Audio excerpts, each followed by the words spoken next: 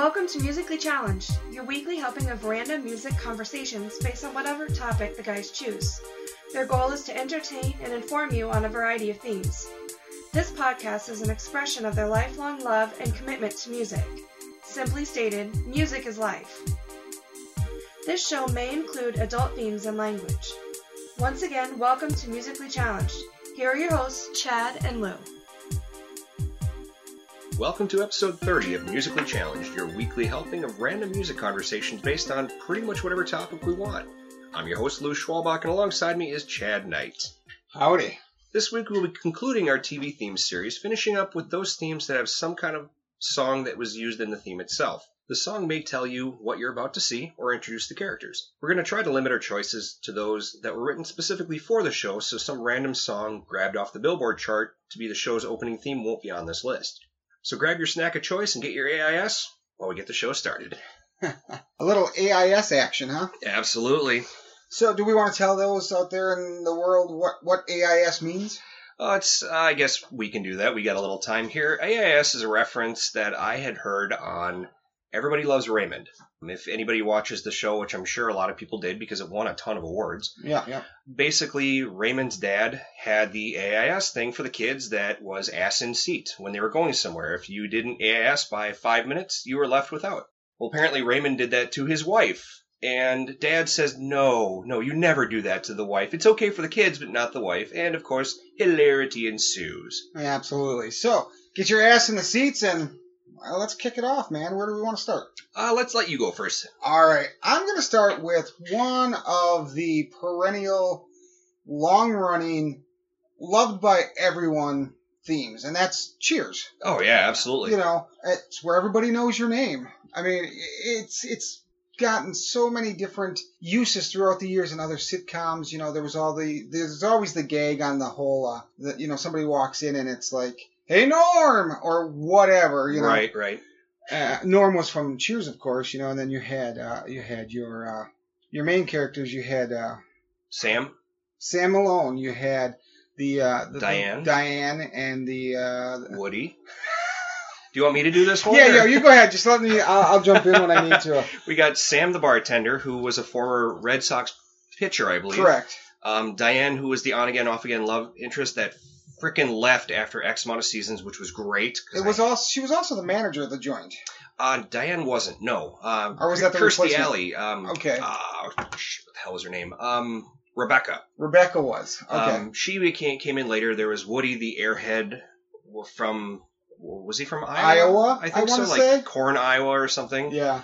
Then you had Norm, the barfly. You had Frasier, who had a great spin-off later on. Correct. And his wife, Lilith. Lilith, yes. Oh, God, she was a frigid bitch. And then there was Norm and his wife, can't remember her name, but you never ever saw her. One episode you saw her. Oh, really? Yeah, there was a Thanksgiving episode. Oh, that's right. Saw it by accident, and she's actually in it only long enough to throw a turkey at Norm.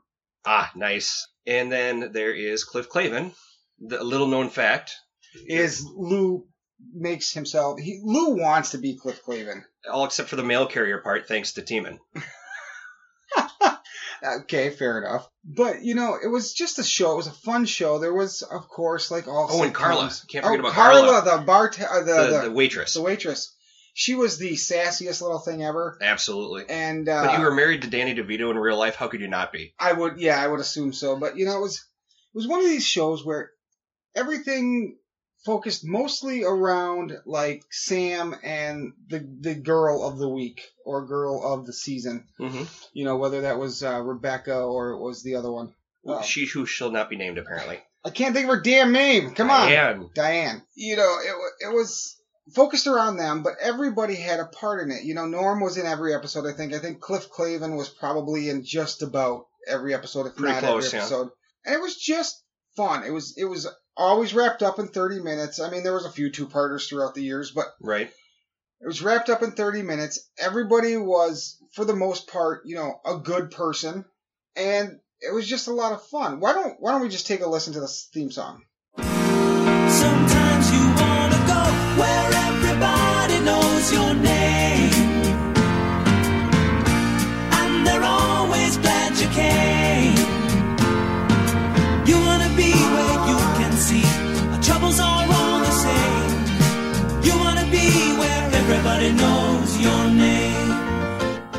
It's just, like I said, I really enjoyed the show. Unfortunately, I'm not on my game today, so my brain isn't 100% here.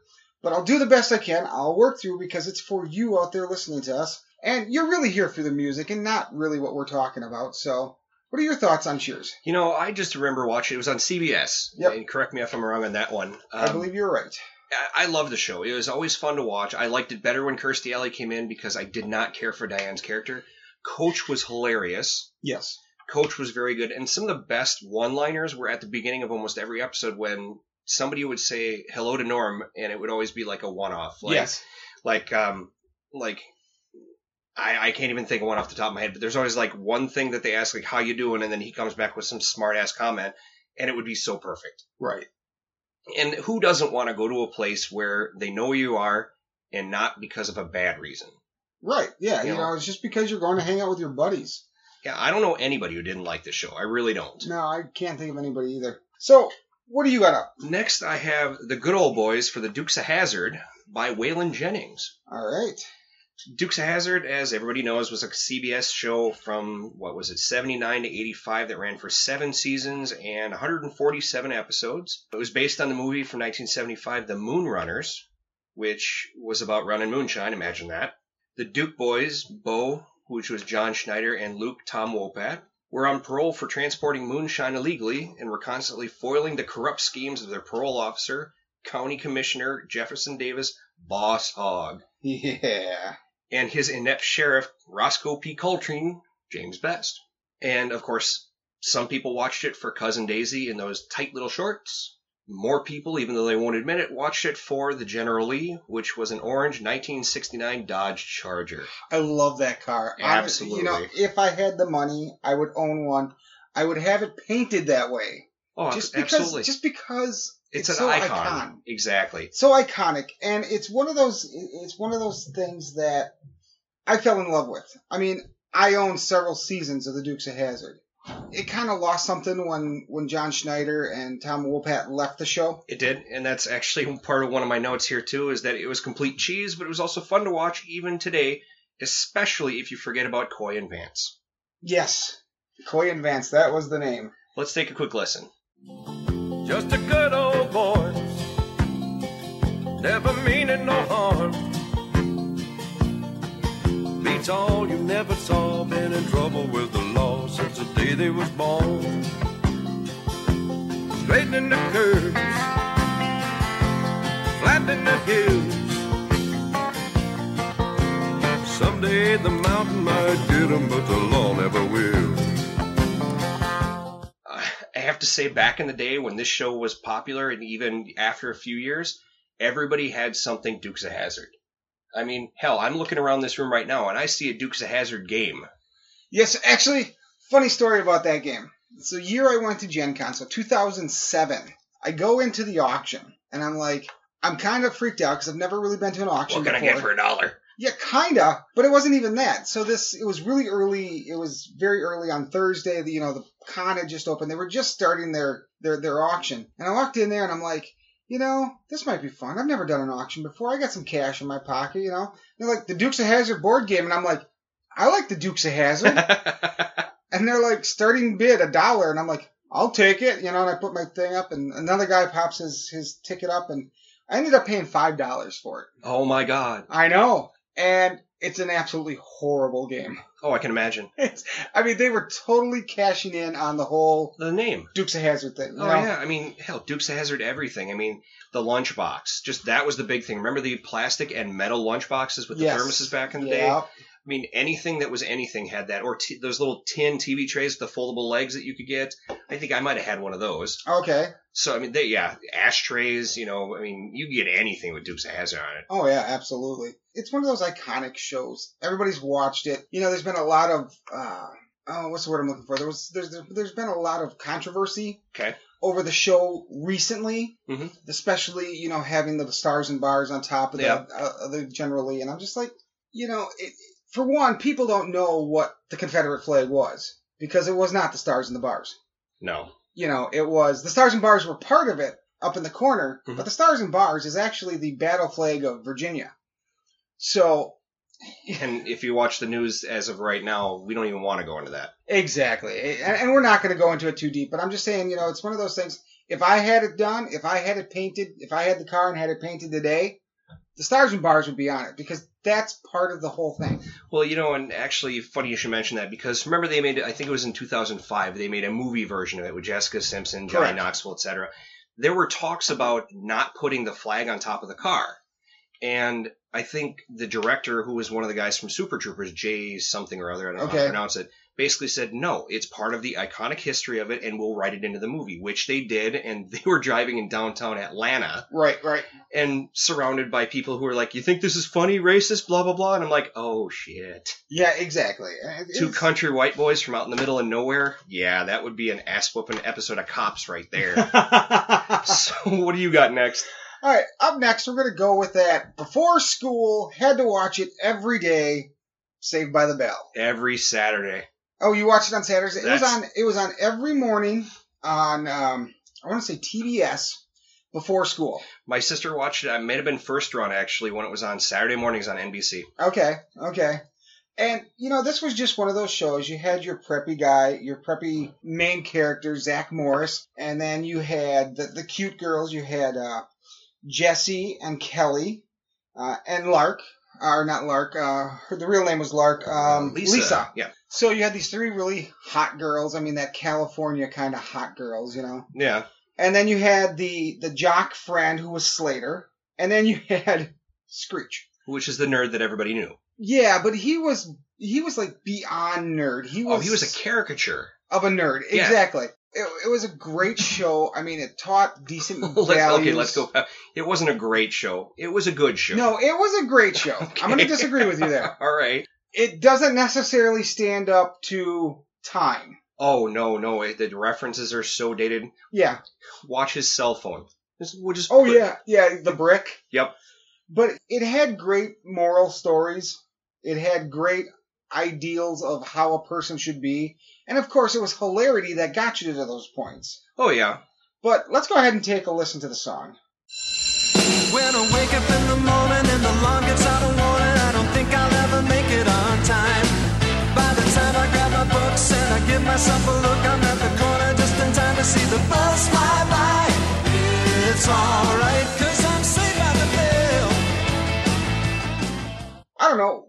Alright, so you don't think it's a great show. You think it's a good show. It's a good show. So what are your thoughts? And I'll be straight up honest, and I know that she's probably not listening, so I'll mention her anyways.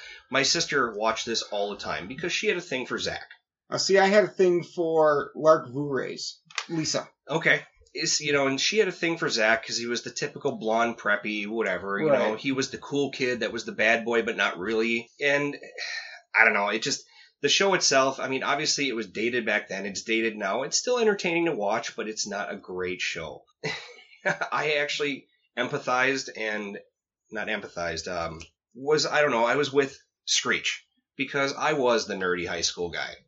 So I guess I felt for him more than anything else. So maybe it was empathy. Yeah, I get that too. I kind of always was that way as well. Because I certainly never was the jock in high school. Yeah, no, neither was I. I mean, I did play sports, but I was never the jock. I didn't play school sports. I played summer sports. Oh, yeah. Kind of thing. And I was okay, but no, it was, for me, school was, it was theater. It was French club. It was, talk about nerdy things. Dude, you were like half the lyrics of White and Nerdy right there. I know! It was just that way for me. So for me, it was definitely, I was one with the Screech, I mean, Dustin Diamond has turned out to be kind of a asshole. Yeah, that's a good word for it. I saw him in concert. Well, finger quotes concert. He did a comedy show at school, actually. I got an autograph from him. Yeah. And he... Was this before or after he started stabbing people? Before. Okay. And he was kind of a dick then. I mean, it was kind of funny, but it was a lot of covering your mouth, kind of like... Did he really say that? Yeah. It's shocking, but not shocking for the sake of being entertaining, but shocking just to shock people. Right. So what do you got up next? We're going to stick with Saturday mornings. I've got Pee-wee's Playhouse. I didn't say the secret word. I don't care. It was written by Mark Mothersbaugh, which was the lead singer of Devo. Okay. And performed by Ellen Shaw, which was a stage name for Cyndi Lauper. And Pee-wee's Playhouse, I mean, man, really, what can you say? I mean, the guy was a live-action cartoon, for really a better way to put it. CBS Saturday mornings for 5 seasons, which was only 45 episodes plus a Christmas one, which 45 and 5, that's only 9 episodes a year, which is pretty slim, but then again, how many Saturdays are there? Right. Paul Reubens. 52, by the way. Oh, yeah, I suppose that would be right. Shut up. Fine, you get one every now and then. I'll let you have that.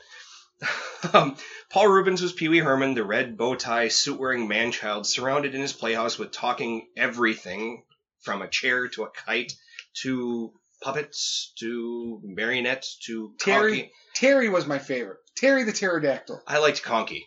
Oh, Conky was good. Yeah. Well, let's just take a quick listen. We'll continue.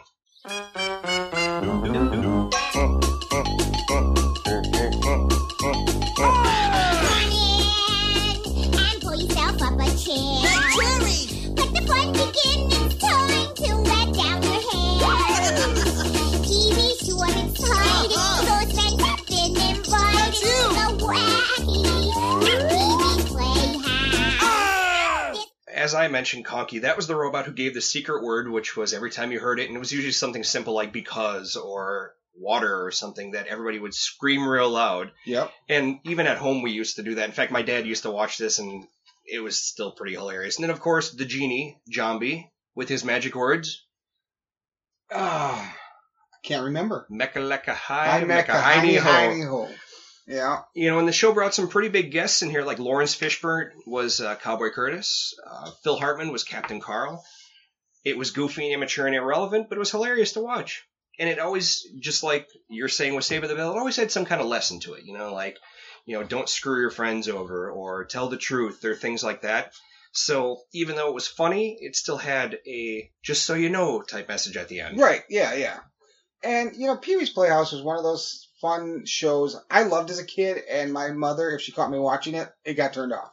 Really? Oh, yeah. She didn't want anything to do with Pee-wee's Playhouse. She thought it was not appropriate for kids. And in a lot of ways, watching it as an adult, I'm catching a lot of stuff, kind of like Pixar stuff, where it's like, oh, wow. Yeah. That's cute as a kid, but as an adult, it's like, oh, my. Yeah, exactly. And it was there. But you don't see it as a kid. Right.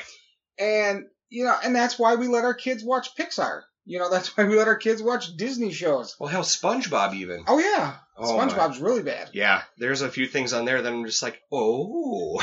But, Pee-wee's Playhouse, it spawned a bunch of movies, or 2 movies, or is it 3 movies now? Oh, gosh. Big Adventure, Pee-wee's Big Top, and then this new one. Pee-wee's Holiday. Holiday Adventure. Which was actually pretty good. Yeah, I was impressed. I was expecting the worst, I'll be honest, because of the gap.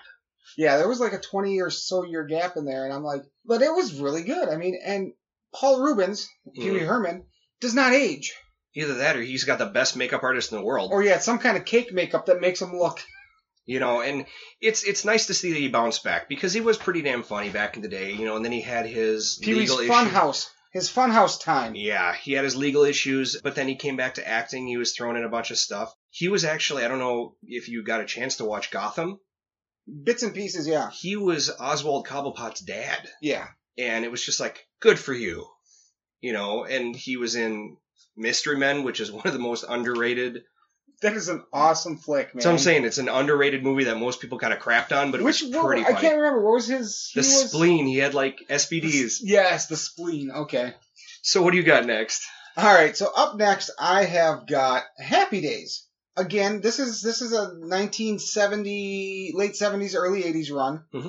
It had Richie Cunningham, it had Potsy, it had Arthur Fonzarelli, or the Fonz, or Fonzie, and then Ralph the Mouth. I think it was Ralph Melf, actually. Yeah, Ralph Melf, but they always called him the Mouth. Because he was that redheaded guy, and he was always yakking his face. Yep, okay. Those were your main characters. Then, of course, you had Mr. and Mrs. Cunningham. You had Al, the guy who ran the bar, which is the bar that Laverne and Shirley worked at later on episodes. Spin-off! Which was the spin-off to Laverne and Shirley. You also then, in the later shows, he had a sister. Joni. Joni. And then Chachi. And then Chachi, which was Scott Baio, which then rolled off into a sort of spin-off, Charles in Charge, which was a different character, but they also had the Joni Loves Chachi thing that died horribly. Well, it was a horrible show. But, let's take a listen to the theme song, and then we'll talk some more about it. Sunday, Monday, happy days. Tuesday, Wednesday, happy days. Thursday, Friday, happy days. The weekend comes, my cycle hums, ready to race to you. These days are happy and free. Happy days. These days are share them with me. Goodbye, gray sky, hello, blue. There's nothing can hold me when I hold you. It feels so right, it can't be wrong. Rocking and rolling all week long. I don't know about you, but the biggest thing I always remember is it's supposed to be set in Milwaukee. Yes, it was set in Milwaukee. In the 50s, like the American Graffiti. I think wasn't American Graffiti supposed to be kind of based on like Happy Days, the movie almost? Yeah, that to a degree. Yeah, that theory has been out there. It was just one of these shows, though. It was good American, clean cut, good American, wholesome. Ron Howard, Potsy and Ralph. And they were, the trio of clean-cut guys. But when you really listen to them, when they're off by themselves, they were just guys. It was kind of and they wanted to be cool. It was kind of like Grease, but not dirty. Right.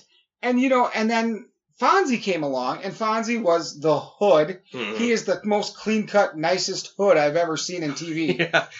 But he kind of embodied that bad boy that was acceptable in TV in the 70s and 80s. And, he was the one that kind of got these guys to go a little further, do things a little less acceptable. But not too bad. It was nothing that would ever really get them hurt, arrested, or killed. Right. So, the kind of hood you want your kids to hang out with. Well, my kids to hang out with. There you go. That would be like for your oldest to be like, do something that slightly breaks the rule, but not enough that I get a call at 2 o'clock in the morning. Right, because I like sleeping at 2 o'clock in the morning. And I just remember Pat Morita, Mr. Miyagi was in that for a lot of the shows. Yes, too. He was. Arthur, was it? Arnold, okay. When they got rid of Al, when Al sold his burger joint, mm-hmm. It was bought by Arnold. His malt shop? Yeah. And so it became Arnold's. Okay, that's right. And that was later on. But, everybody talks about, you hear the theory, the show, the TV ideal of jumping the shark.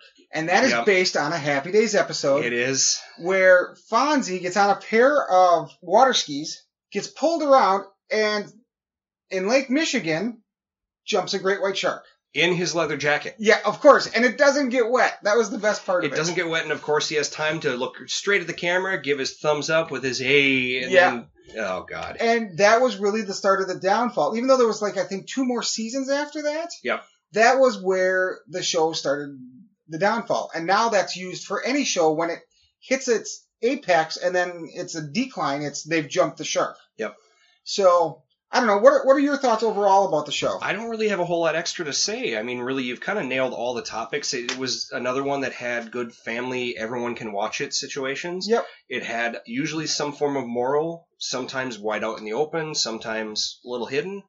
You had a brother that went upstairs and then never ever showed up again. Oh, yes, the older brother. I don't even remember what the brother's name was, but it's almost like 70s show where Donna had a sister that showed up in 2 episodes and never ever again. Well, Eric had a sister that would come and go, and they'd actually make comments in the show about, has anybody seen Lori? Well, it's good drug stints. Right, and then you, as a watcher, though, you're like, yeah, we haven't seen her in 10 episodes, and then she'd show up for 3 episodes. And well, the only reason that people wanted to see where she was A, because she was a smartass, and B, because she never wore a frickin' bra. True. So, and they had 2 different actresses. They had the 2 actresses, and honestly, for me, neither of them were cute. They weren't bad, but Donna still overshadowed all of them, in my opinion. Oh, yeah. Absolutely. I mean, even with Mila Kunis there, who is gorgeous in her own right, but she was only fucking 14. Yeah, but Mila Kunis, though gorgeous, what is her name? Laura Prepon. She is actually a girl that you can look at and you're like, I could have a chance. A girl next door. Yeah. Exactly. She looks like a real girl, not like Mila Kunis, who looks like a starlet. Okay. Yeah, I can buy that. So I think that's why Donna was always the one I kind of went, And it was the red hair for me. She lost a lot when she went blonde. I'm sorry. It's not even the red hair for me, but she did lose a lot when she went blonde. But here's the thing. You know how they made up for that? they put her in the Catholic school outfit. So they're like, okay, well, we're going to change your hair from the awesome redhead to the blonde, but we're going to put you in a Catholic schoolgirl outfit. So that'll make up for it, because people will stop looking at the top and start looking at the bottom. I guess that's one. You know what? On that, just what? What do you have next? You know, next we're going to go to another one that is not really family wholesome, but still very, very clean cut. And that was Green Acres. Oh, okay. It was written by Vic Mizzy, who was the same guy who did The Addams Family and a lot of other stuff in history. It was performed by the main character, Eddie Albert. Green Acres was a CBS sitcom on TV for 170 episodes in 6 seasons, from 65 to 71. It was a fish-out-of-water comedy about Oliver Wendell Douglas, Eddie Albert, who had always dreamt of being a farmer. I don't know if I could be a lawyer in New York and dream of being a farmer. That just seems a little bass-ackwards to me, but whatever. So he uprooted his life in Manhattan, moved with his wife, Lisa, Ava Gabor, from the big city to a farm out in the middle of nowhere in the town of Hooterville. The Hooterville, yep. Hooterville, yep. Absolutely. And, you know, well, let's just listen to the theme real quick.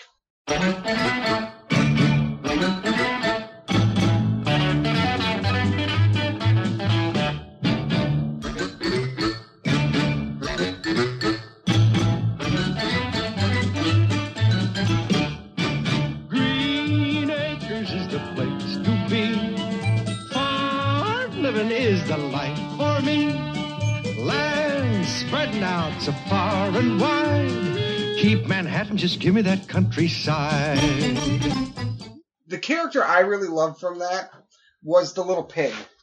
Oh. Do you remember? I think it was Arnold, the pig. Yep. And it was just one of the neighbors had this pig, but the pig was hilarious. They put the pig into these stupid situations where it was just being a pig, but it was just funny. You know, and then you had like Mr. Haney, who would just screw him on everything, be like, yeah, it'll cost you an extra $5 to get a curtain between your walls. And then he had to go up on like a phone pole to actually make a phone call. Yep, because there wasn't any actual phone service. You know, and he walked behind his tractor, even in the opening sequence. You know, I mean, it was just like the Beverly Hillbillies. You know, they moved from one to another, except this one was exactly the reverse. Yeah. And the jokes were very similar. I personally thought that Green Acres was funnier than Beverly Hillbillies, but it depends on the episode. Yeah, I would agree with that. This was one of my dad's favorite shows of all time. Nick at Night played the hell out of it. It was most times in black and white. What do you think? Now, I remember on Nick at Night watching Green Acres. My mom was another one. She loved Nick at Night. We would watch it most nights. Oh, yeah. You know, and Green Acres, like I said, I really loved the pig, but there was a lot of colorful characters. Ava Gabor, just because she had that huge, you know, Hungarian accent. Mm-hmm. Yep. And they dressed her, you know, in the nines all the time. And she was just very much that character. And I have a feeling that she wasn't too far from Ava Gabor. Real life, I suppose, yeah. You know, and then you had the lawyer that became, you know, he's just like, I'm done with the stress and the hassle of being a lawyer. I just want to go live on the farm where it's peaceful, it's calm, you don't have to worry about things. But of course, he's constantly running into situations. Oh, yeah. And that's the whole point of sitcoms. But it was always, you know, like you said, the guy who would come and try to sell you anything. And I remember one of the things that they tried to sell in one of the episodes was an automatic chicken plucker, which is a real thing. Mm-hmm. But at the time, it would have been new technology. And so, you know, they'd be like, no, we're not doing that. Have you ever seen how one of those things works? I have seen one. Terrifying. I have not seen how they work. I have seen one. There's an episode of Dirty Jobs with Mike Rowe, right, where they show him with a chicken plucker, and it is horrifying to watch. Well, I'm guessing they just kind of dropped the dead chicken in there, and it would like beat the hell out of it to get the feathers off. Kind of. I mean, it's one of those things where if you get in the wrong spot, it would mangle you. Oh, I believe it. And if you survived, you'd wish you didn't. Like anything on the farm, actually, if you think about it. Right. Like a hay baler. Who would want to live going through that? But anyways, on a lighter tone, yeah, got a little dark there for a second. No, if I remember correctly, and Dad, you can correct me if I'm wrong on this one of his favorite characters was the motorcycle riding Chuck Charles. Okay. So Charles. Yeah. And I don't remember the episode too much, but I just remember hearing Chuck Charles a lot. Yeah, I don't even remember that character, but it's definitely something within the realm of something they would do. And I believe, I don't know which came first. I think this one came first and then they spun off Petticoat Junction, or was it the other way around? Oh, God, I don't know. But yeah, one was a spin-off of the because other. They were both Hooterville. Yes. So, hey, listeners, if you know, write in. Yeah, give us a line. So what's next for you? All right, up next, I have got probably one of my favorite shows growing up. Okay. So, Laverne and Shirley. All right. So now you had Laverne DeFazio, played by Penny Marshall, who is an amazing actress. I think she's very underrated for her ability as an actress. Oh, the Marshall bloodline. Oh, my God. But she also is a director, and a writer. So she gets a lot of praise for her directing, and she does an amazing job. But I think she's underwhelmingly forgotten about as an actress. And I think she did a lot of good stuff. And she had a roommate, Shirley Feeney, played by Cindy Williams, who just was cute as shit. I always thought, petite little girl, black hair, I always thought she was cute as shit. Kind of neurotic. But then again, they both were. Yeah, they really were. In different ways. And so they had this apartment they shared in Milwaukee. They both worked at the beer plant, and they were bottle inspectors. So they would sit there and watch bottles go by and make sure, that there's nothing dead floating in it, that everything's got a top on it, that, all these things. And it's actually kind of funny because my mother, when she was young, was a bottle inspector for 7-Up. Nice. So did you always have 7-Up in the house then? We did. She would sit there and watch these things go by, and she said one time she actually found a mouse sealed in a bottle of 7-Up. She goes, I don't know how it got in there. I'm like, obviously it got put in there, somehow. Whether it was in the bottle before or after, who knows? But I'm like, you pulled that one, right? And she's like, yeah. I would hope so. So then they had two neighbors. They had Leonard Kanoski, or Lenny, played by Michael McKean, who he's been in a lot of things, but most importantly, he was in This Is Spinal Tap. Loved him in that. Loved him as Lenny. And then, of course, there was Andrew Squigman, better known as Squiggy, played by David Lander. And honestly, I don't know if there was much he did after Laverne and Shirley. No, I don't think so. But he played this little tiny... He was like the 50s version of the 90s wannabe gangster. He wore the slick hair, the leather jacket, and he so did not fit that mold at all. He was like a short version of Kinnicky from Grease. Yeah. I mean, that's probably the easiest way to think about it. Even more desperate, though. Oh, yeah. And then, of course, there was a bunch of other characters. You had Laverne's father, Frank. He was in it quite a bit. You had Edna Mecca. She was the landlord. She was the nicest landlord ever because she never actually collected rent. In all the episodes, I never saw her collect rent. And there was just other people. But it was just a show about two women trying to make it in the quote-unquote big city of Milwaukee. And, their theme song, well, take a listen to it. We're gonna do it. Give us any chance, we'll take it. Read us any rule, we'll break it. We're gonna make our dreams come true. Doing it our way. Nothing's gonna turn us back now. Straight ahead and on the track now. We're gonna make our dreams come true. Doing it our way. It was a great show. I enjoyed it. What do you think? It was a fun show, and I have to say, it's watching that, especially being how I have family that are from the Milwaukee area. I saw a lot of things that I remember seeing as a kid. I'm just like, I've been there. I wish I could go there. I wish I could work there. Everybody thinks that working at a brewery would be the best place to work, but I'm sure it has its downfalls, depending on what you do. Yeah, I mean, and I want to say that it was called Schatz Beer. Schatz Brewery. But they used the outside shots of the brewery were actually Miller. Okay, yeah. So, it was always kind of funny because they would have to put the Schatz Beer or whatever. I think it was Schatz Beer. And I always would look at that and my dad would go, no, that's the Miller plant. No, Dad, it's the Schatz plant. You're a kid. You have no idea. Yeah. Should we move on? Sure. Next one I've got here was, according to our new arrival, the theme song for Mr. Belvedere. Performed by Leon Redbone. Mr. Belvedere was an ABC show that was part of the TGIF block of comedies.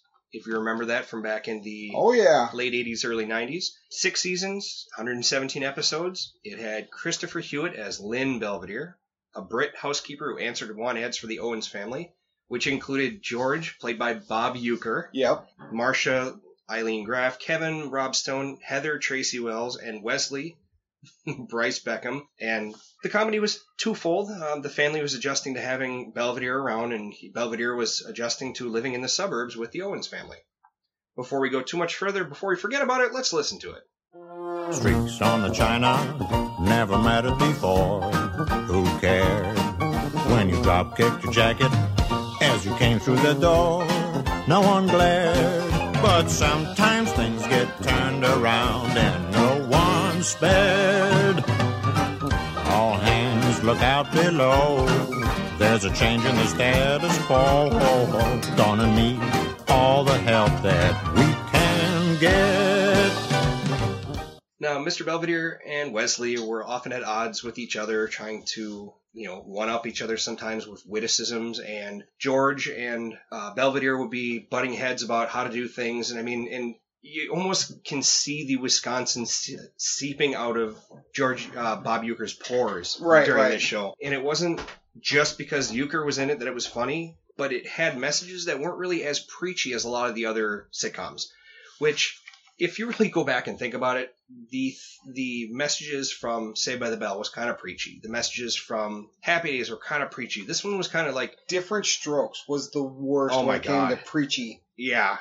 Growing Pains was pretty bad too, actually. Yeah. But this one kind of toned it down a little bit. It was more like Family Matters than Full House when it came to that, because Full House was preachy also. Yes, very much so. Family Matters, not as much. I just remember an episode of 2006 of Family Guy when Stewie is trying to watch Mr. Belvedere and the family's talking. And he's like, trying to watch Mr. Belvedere here. And when they keep talking, he starts yelling the TV theme. It just over the rest of the family, which was off key, and it was just hilarious. I loved the show. I've got I think the first couple seasons on DVD, and it's just hilarious to go back and watch. It doesn't totally stand up, but it's still comical. Yeah. Mr. Belvedere was one of those. I didn't watch it a lot. I'm guessing my parents weren't fans of it. I mean, I knew of it. Bob Uecker, of course, now as an adult, you look back and you're like, Bob Uecker's the man, Especially if you're into Milwaukee Brewers baseball. Oh, yeah. Or, Miller Lite, or some sort of hot dogs he's pitching now. I can't think of the brand name. Is it Usingers? Usingers. And it's like, he's all over Wisconsin. He is, he's Mr. Baseball, but he's also Mr. Wisconsin. Absolutely. So, I don't have a whole lot to say about the show itself other than I did enjoy the character of the butler. Mm-hmm. He was a lot of fun. I enjoyed the Bob Uecker character. I can't remember much more about it, to be honest, so... Yeah, the brother and sister, Robin, what the hell was it? What did I say? Oh, I'm sorry, Kevin and Heather, kind of forgettable. Wesley the Kid, like I said, him, Bob Uecker, and Belvedere pretty much were the central of all episodes for the most part. Right.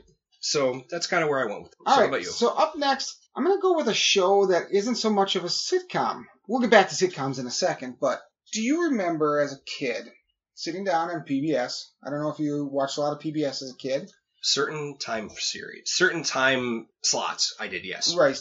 This one, I always loved. It was Reading Rainbow. Oh, yeah. It was a half-hour show. It had LeVar Burton was the spokesperson or the guy that read the books, talked about the books. And it was just, he would come on there, he would read a kid's book, and he would explain to you what the book meant. In kid terms. Not right. Like pretentious terms. Right. It wasn't like, somebody, even Mr. Rogers, he kind of reminded me of Mr. Rogers in that way because he broke it down to the kids level. But didn't talk down to. Right, exactly.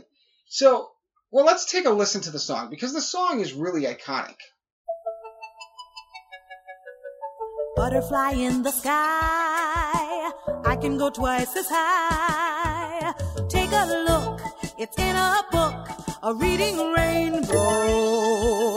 I can go anywhere, friends to know and ways to grow, a reading rainbow. In later years, as I'm watching Star Trek Next Generation, and Geordi LaForge comes out, and I'm like, he kind of looks familiar, but of course he's got that visor thing on. Yep. So you're like, and I'm kind of watching it, and then they start rolling, and I'm like, LeVar Burton? I'm like, the Reading Rainbow dude? Yeah, right. And he was still doing Reading Rainbow at that point. In fact, Reading Rainbow ran up through 2006. Yep. It ran from 1983 to 2006. In a little bit of Lou knowledge here, 155 episodes over 21 seasons. Holy cow. It ran a long time. Yeah, it did. Obviously, from the number to the seasons, he obviously took breaks when he was doing other things. to, because I'm guessing PBS pays a lot less than, say, Paramount or... Yeah, exactly. Yeah. But he would do these shows, and it was just, I always loved them. Because they would be like, oh, I'd read and then I'd see this book, and I'd be like, well, he read it, and then I'd go, are there other books in that series? Sure. And you'd look at those books and try to read that kind of stuff. I liked on the show also how they had kids come on and do kind of book reviews. Yeah. Instead of just being an adult saying, this is a kid's book that you should read because it's good and here's what it's about. And it's like, okay, that's great. I don't know about you, but when I'm told to read something, I will go out of my way not to. Whereas if someone says not to, I will usually go for it. R-rated movies as a kid or things like that. But yeah, I enjoyed reading Rainbow. I thought it was pretty good. I know that they wanted to bring it back, and I think they did, actually. I think they resurrected it either for a short run or... I don't remember off the top of my head. I don't remember. Well, through 2006, I think there had been talk of it, but I didn't see anything new. Huh. I'm going to go next with the theme for Baywatch.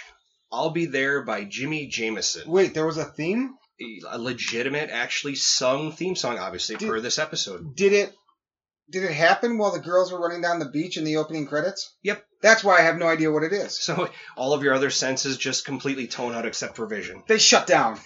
So Baywatch was technically a drama that revolved around L.A. County lifeguards who patrolled the beaches. It premiered in 1989. It was canceled after the first season for low ratings. Imagine that. But was revived in first-run syndication in 91, where it kept going until 2001. So basically, after the first season, they said, this is shit. But then they're like, we're going to try to syndicate it, and it ran for 10 years. So it ran one season over and over for 10 years? No, it ran one season, and it sucked. I guess, I don't know if first-run syndication means that they can pick it up and write new episodes. I would hope so, because if they ran one season for 10 years, that would be ridiculous. I haven't seen a lot of episodes, but... I don't think I've seen, there's certain shows. MASH, for one. Have you ever watched MASH? It's like, if you see it on TV, it's always one of 6 episodes. Oh, yeah. Well, yeah. Actually, 70 Show does that. No, Big Bang Theory. Do they? On TBS, yeah. And it's always like, I know there's more than these 7 episodes to MASH. And actually, per this here, it's showing that it ran for a total of 11 seasons for 242 episodes. Okay, so they must have first run syndication must mean they can continue making them. Yeah, it's not on the primary network or something, but they can just change its name somehow. In any respect, we have can't think of a good adjective for it. David Hasselhoff as Mitch, Erika Eleniak as Shawnee, Nicole Eggert as Summer. Oh God, really? And then of course Pamela Anderson as CJ. Let's take a listen quick. I'm always ready, I won't let you out of my sight.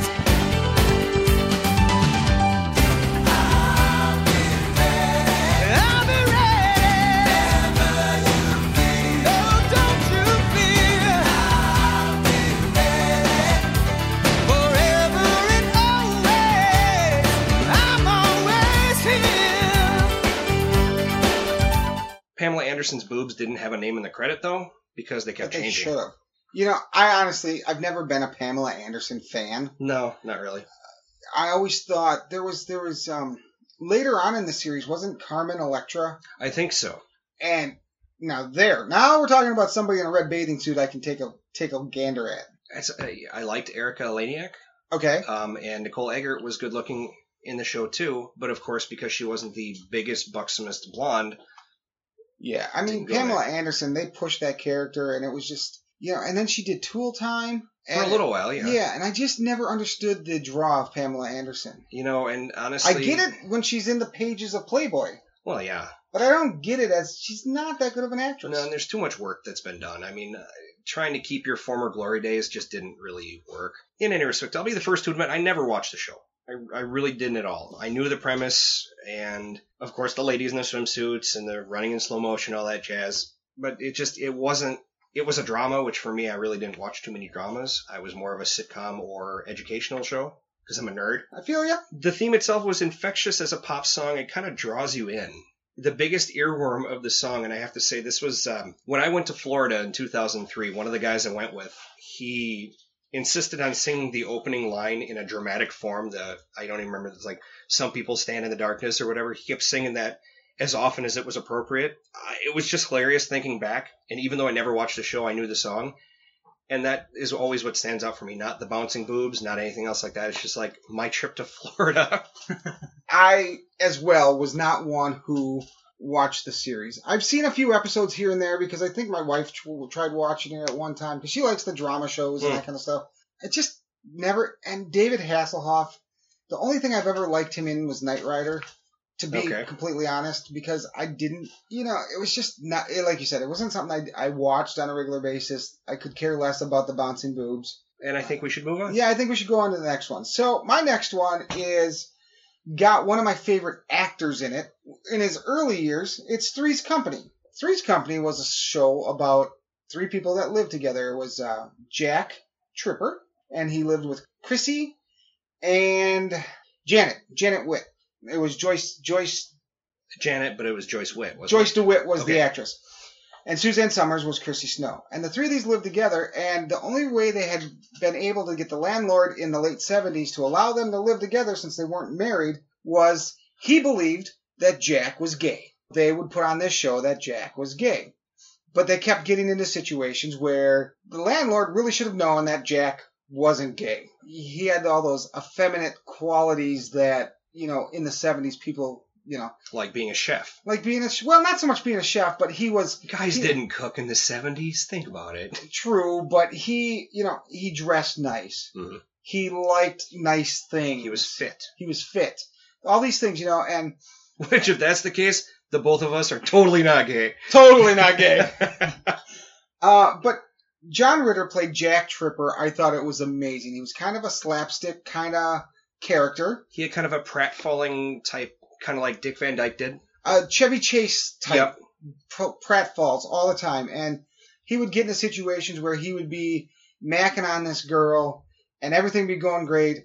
And then the landlord, Don Knotts, shows up,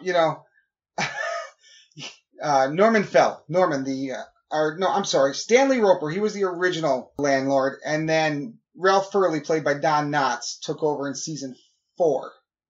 So these landlords would show up, and he's supposed to be gay, and here he is, making out with a girl or something. And he would just break into this, "Oh my God, you're a girl!" Kind of thing. And I enjoyed it. I thought it was a lot of fun. Let's take a listen to this music. Come and knock on our door. Come and knock on our door. We've been waiting for you.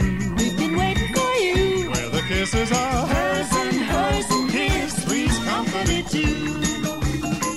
Come and dance on our floor. Dance on our floor. Take a step that is new. Take a step that is new. We've a lovable space that needs your face. Three's Company too. It was one of those songs that was like, "Come and knock on our door," kind of thing. And it was just like, it was such a happy song. It was very inviting. Yes. And then you had this Jack Tripper. So what did you think of the show? It was okay. I didn't really watch it first run, obviously, because that was in the 70s, I think probably before our time. 77 to 84 was the original run. Yeah, well, hell, I was an infant, so maybe I did watch it. I don't know. Yeah, we might have. I might have too. But I watched it on Nick at Night because it was always on. They always had the old showy reruns. It was all right. Suzanne Summers looked good in the bikini because that's how she always pranced around, and she was supposed to be an idiot, and she played the character well. I'm not sure how much she was playing that. Well, I don't know. She was a sheriff in a different show, but in any respect, no. And then the Ropers got a spin-off, which was terrible. And I'm glad Don Knotts took over. I will say that because the Ropers were awful. Yes, they were just terrible human beings. And Mrs. Roper was awesome. She knew Jack wasn't gay. Well, yeah. And she always had the three of those. She had their back all the time. Mm-hmm. Well, let's move on. I've got another Nick at Night one this is one of my all-time favorite shows, actually, and that's The Addams Family. Oh, yeah. Also Vic Mizzy, which we talked about earlier with Green Acres. Addams Family was based on a New Yorker cartoon that was written by Charles Addams. And it ran for 64 episodes from 1964 to 1966. So 32 episodes a year, which is pretty decent. Yeah, it's not bad at all. Focuses upon Gomez and Morticia. They live with Pugsley, Wednesday, Uncle Fester, Grandmama, Lurch, and Thing, which is basically just an disembodied hand that in the movies was able to run around all over the place, but in the original show is just a box that would open up that would be able to get the mail or light a cigar or whatever else, and actually the hand was Lurch's hand. Oh, was it the guy who played Lurch? Yes. Okay. For anybody who hasn't seen this show, we'll just put this out there. Let you listen to it for a second.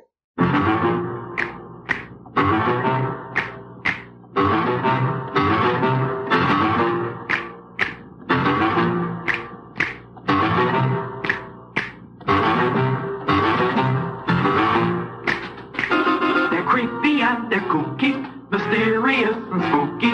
They're all together ooky, the Addams Family. Their house is a museum. When people come to see them, they really are a scream, the Addams Family. Oh, there you go. The show's humor really came from a clash of lifestyle. There was the family and the rest of the world, you know, like a bearskin rug that would roar and gnash its teeth. Whenever they would ring the doorbell, it would be a gong. Or whenever they called for Lurch, it was like a big old foghorn, I think it was. The theme song does a great job of telling you what you're about to see. You know, the house is a museum. When people come to see them, they really are a scream. Yeah, the Addams Family. Exactly. I loved it. I own this on DVD, the full series. I love this show. The movies were okay, and Raul Julia did a great job as Gomez. Yes. Although Angelica Houston was really, really good as Morticia as well. I might argue that point, but she did a very passable job. Okay, and then of course Fester, Christopher Lloyd was great. Yes, as Festus. The kids were decent. Yeah. I mean, the boy really didn't have that much to do. I mean, And, Christina Ricci as Wednesday was pretty good. Yeah. But yeah, it's just a great show. I can't really say enough about it. So, you know, it was one of those shows, and I'm going to jump to the movies here, because one of my favorite interactions with Wednesday in the outside world was in one of the movies where they're trying to sell lemonade. Her and Pugsley are trying to sell lemonade. And these Girl Scouts come up, and they're like, is there real lemon in your lemonade? And then they get into discussion, and they're like, well, we'll buy some lemonade if you buy some of our Girl Scout cookies. And Wednesday looks at her, and she goes, are they made with real Girl Scouts? It's just one of those perfect things. But back to the TV show. And I have to throw something in this in the movie, the first movie actually it was, they have the two characters, this sleazy guy who's trying to weasel him out of money. Oh yeah. And his wife is like, I don't even know why I married you, and he goes, because I said yes. So back to the show though. It was great. The character of Morticia, there was an attraction there. Even as a kid, I thought she was gorgeous. And I always loved the way that she would prune the roses. She'd cut the rose tops off and sleeve the thorns, you know, and things like that. But it was an all around kind of a spin-off or kind of a same kind of thing as like the Munsters, mm-hmm. you know, where it was very much they were a world upon themselves. Right. But instead of being actual monsters, they were just humans. Humans, right. They were very gothic mm-hmm. in their lifestyle. Oh, you think? Well, I mean, you know, nowadays a person that's gothic would not be that. So, I mean, They were gothic in the classical sense. Before it was cool. Yes. They were hipsters before they were hipsters. I suppose they drank PBR too, right? We can hope. Before it was cool. Yeah. But you know, it was a great show. I loved it. I loved watching it. You know, as a little kid watching it on Nick at Night, it even gave you just enough scare mm-hmm. that you're like, I can watch something scary, but it wasn't really scary. It was a tingle, but not a hair raising. Right. Yeah. I have to say my favorite part, because I am a train guy, was Gomez and his trains. Oh yeah. Those were always awesome, especially when they would collide and explode. Mm-hmm. It was a lot of fun. Well, I'm going to go into my last one for today, and this show is one that I didn't watch a ton of, but I remember the theme song, and I think I didn't watch a ton of it because I think it came on Nick at Night, like, you know, after bedtime, so you're laying in bed and you'd hear the theme song, and that is Welcome Back, Kotter. Which did you go all Boston on me for a second? Well, that's the way they said it. Kotter. So you know, you had Gabe Carter, who was Cotter. Yeah, I'm going to say Cotter. Now I don't even know what the hell I'm going to say. Let's just say Gabe. Yeah, Gabe. He was the teacher of the class. You know, he was a very soft, gentle-spoken, very flower-agey kind of guy. Kind of a hippie. Yeah, a little bit, but not quite a hippie. You know, he was more like a reformed hippie. There you go. Perfect. Because, you know, the show ran, and I want to say the show ran from 1975 to 1979. Some of the big names in here, the big name in here really is John Travolta. He played Vinnie Barbarino. I mean, it was that classic stereotype of the John Travolta character. Mm-hmm. It was basically the same character he used in Saturday Night Fever. there was a few shows that he did, that he had a different name, but he was Vinny Barbarino. Yeah. There was the other guys. There was the vice principal was in there a lot. There was John Sylvester White, and he was just kind of this grumpy old bastard. Then you had Arnold Horshack, who was they call him the class clown. He was the guy that was always, he was very Jewish. I mean, obviously his last name Horshack made him Jewish, but I mean they played up that stereotype very much, including the way he talked.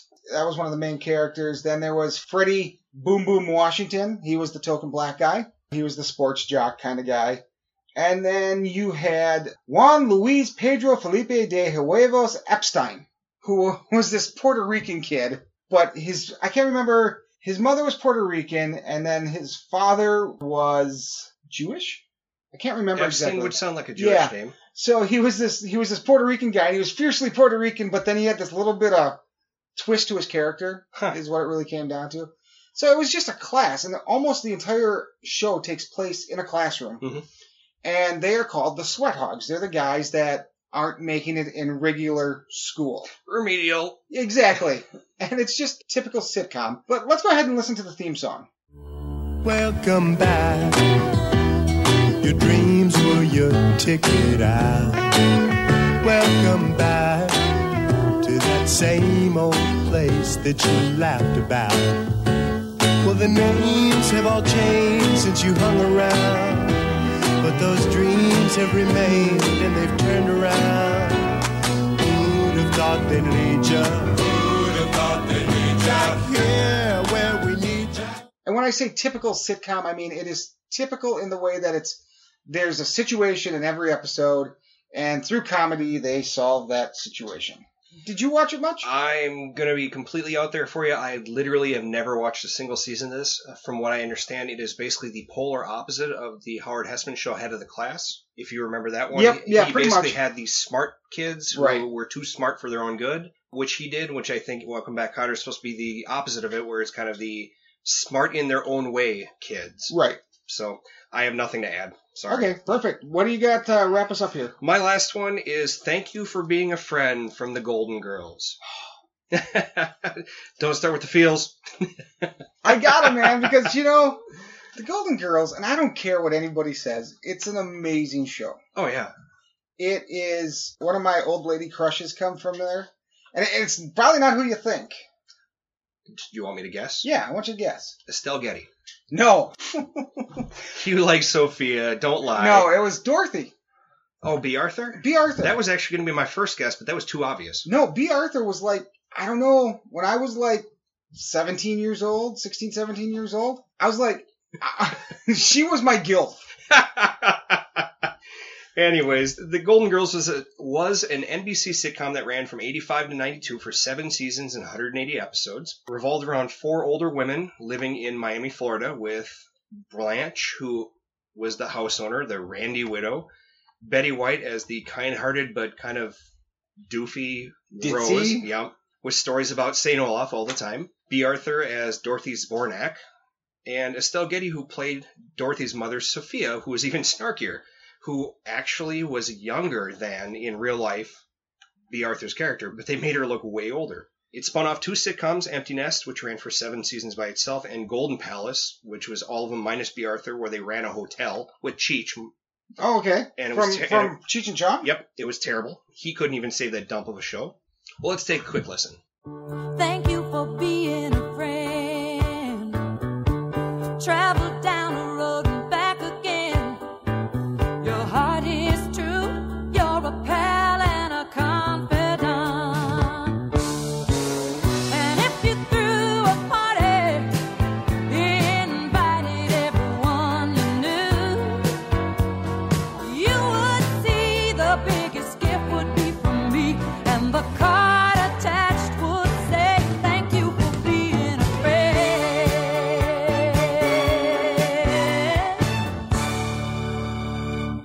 The song's first few bars are just enough to let anyone know what the song is about. I mean, it really is. Now, I do know that as of right now, Hallmark Channel plays this show start to finish every night. Really? I mean, not the whole season start to finish, but they play for at least 3-4 hours of Golden Girls and then Frasier. So it's a pretty solid lineup. Yeah. So I've with my wife at home, I've listened to a lot and seen a lot of Golden Girls because that's one of her favorite shows. It's just 4 lifelong friends, on TV at least, right, that go through thick and thin together. And, honestly, I think those 4 women were pretty much like that in real life after the show. After the show, yeah. During it, there was apparently some issues. And I'll be honest, I wish I had friends that I was that close with that I could grow old and die with, Right.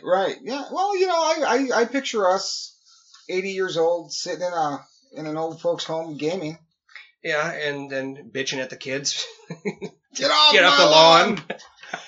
Anyway, thanks for listening, guys. As always, if you want to reach out to us, there's a couple ways you can do that. You can send us an email at musicchallengepodcast@gmail.com. Or if you're more into the social media stuff, you can find us on Facebook at POI Network or at Musically Challenged Podcast. Any way you want to reach out to us, we're happy to hear from you. So, any final words of wisdom this week, Lou? No, just thank you for being a friend. And with that, I want to say thank you for listening, and we'll talk to you next week. You have been listening to a program from the Point of Insanity Network. Visit us at poigamestudio.podbean.com for more shows. Follow us on Facebook and follow us on Twitter at POI Game Studio.